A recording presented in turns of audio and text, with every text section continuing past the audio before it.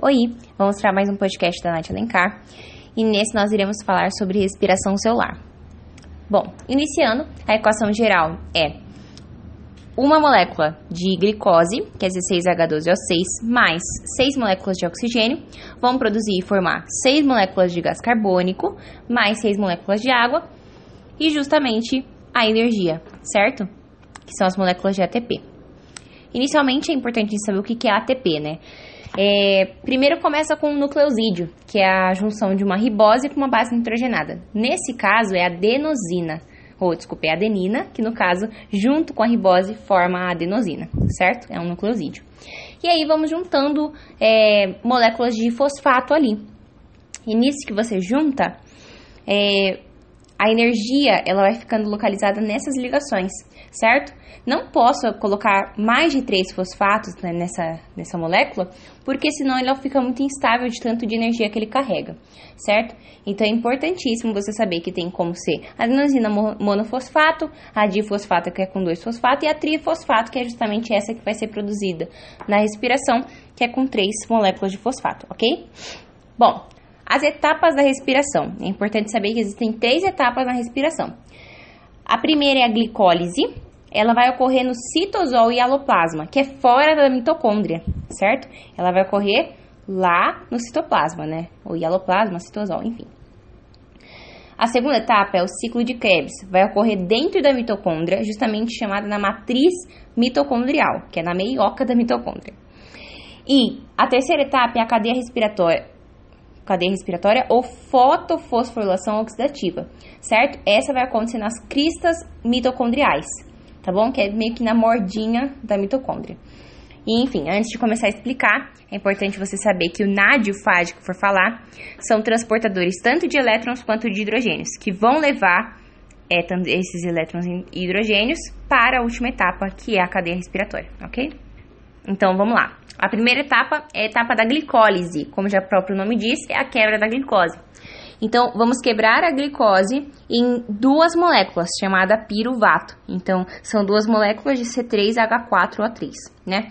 Nessa quebra, vai liberar 4 ATPs, mas assim, 2 vão ser utilizados para essa quebra. Então, o saldo final fica como 2 ATPs, beleza? Nisso também, a NAD que eu tinha dito, vai conseguir formar 2 NAD-H+, porque o NAD ele vai ocorrer uma redução do NAD, né? Porque o NAD só NAD é oxidado, só que o NAD-H é o reduzido, enfim. E aí ele vai transportar essa molécula de H+, tá bom? Vai pegar nessa glicólise, né? Que é uma etapa anaeróbica, então não precisa de oxigênio para ocorrer, tá? Então vai formar piruvato ou ácido pirúvico. Esse piruvato, na fase preparatória, né? Digamos, vai liberar gás carbônico e vai formar uma molécula chamada acetil, né? Que juntamente com uma enzima, né? Que é como se fosse uma enzima mais proteína, né? Chamada coenzima A, ela vai se juntar com esse acetil e formar acetilcoenzima A. Por que é importante? Porque esse acetilcoenzima A vai ser utilizado na próxima fase, que é chamada de ciclo de Krebs ou ciclo do ácido cítrico.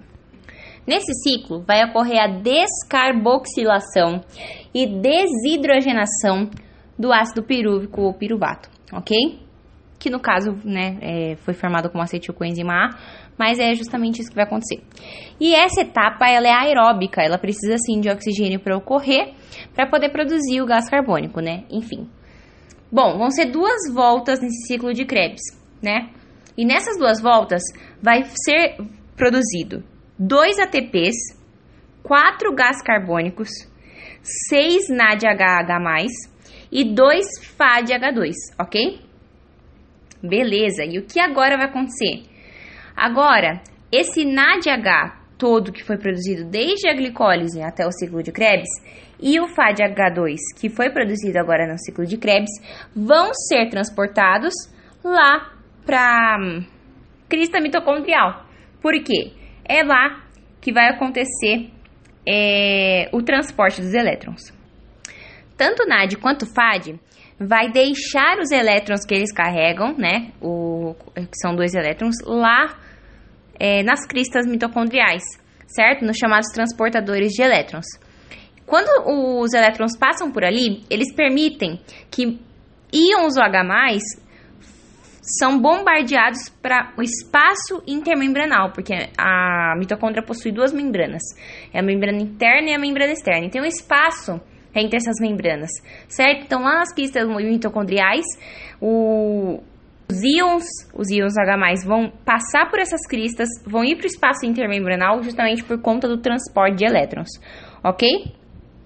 Quando os elétrons, eles já passaram por todos os transportadores e chegam no final do transporte, quem vai receber eles vai ser justamente quem? O oxigênio, certo?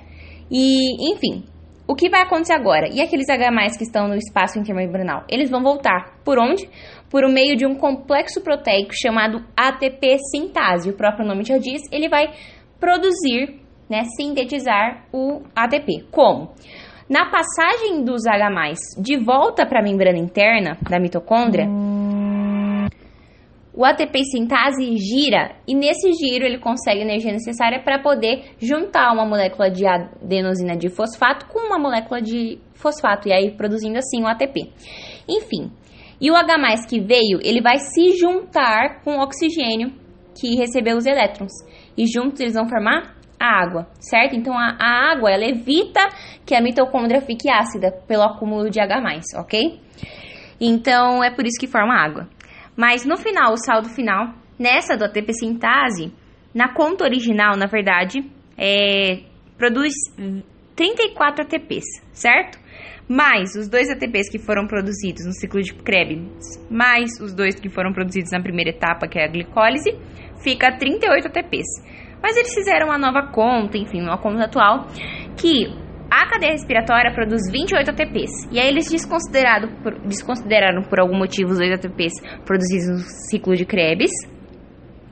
E aí, juntando com os 2 da primeira etapa, formam 32 ATPs. Então, enfim, vai de 30, 32 a 38 ATPs, né? Mas isso é importante vocês ficarem ligados, ok? O NADH, ele carrega 3 ATPs. O FAD2H carrega 2 ATPs. No caso, não carrega, né? Mas ele produz 2 ATPs no final, tá bom? Bom, foi isso. Espero que vocês tenham gostado e aproveitado bastante. Um beijão e bons estudos. Tchau, tchau.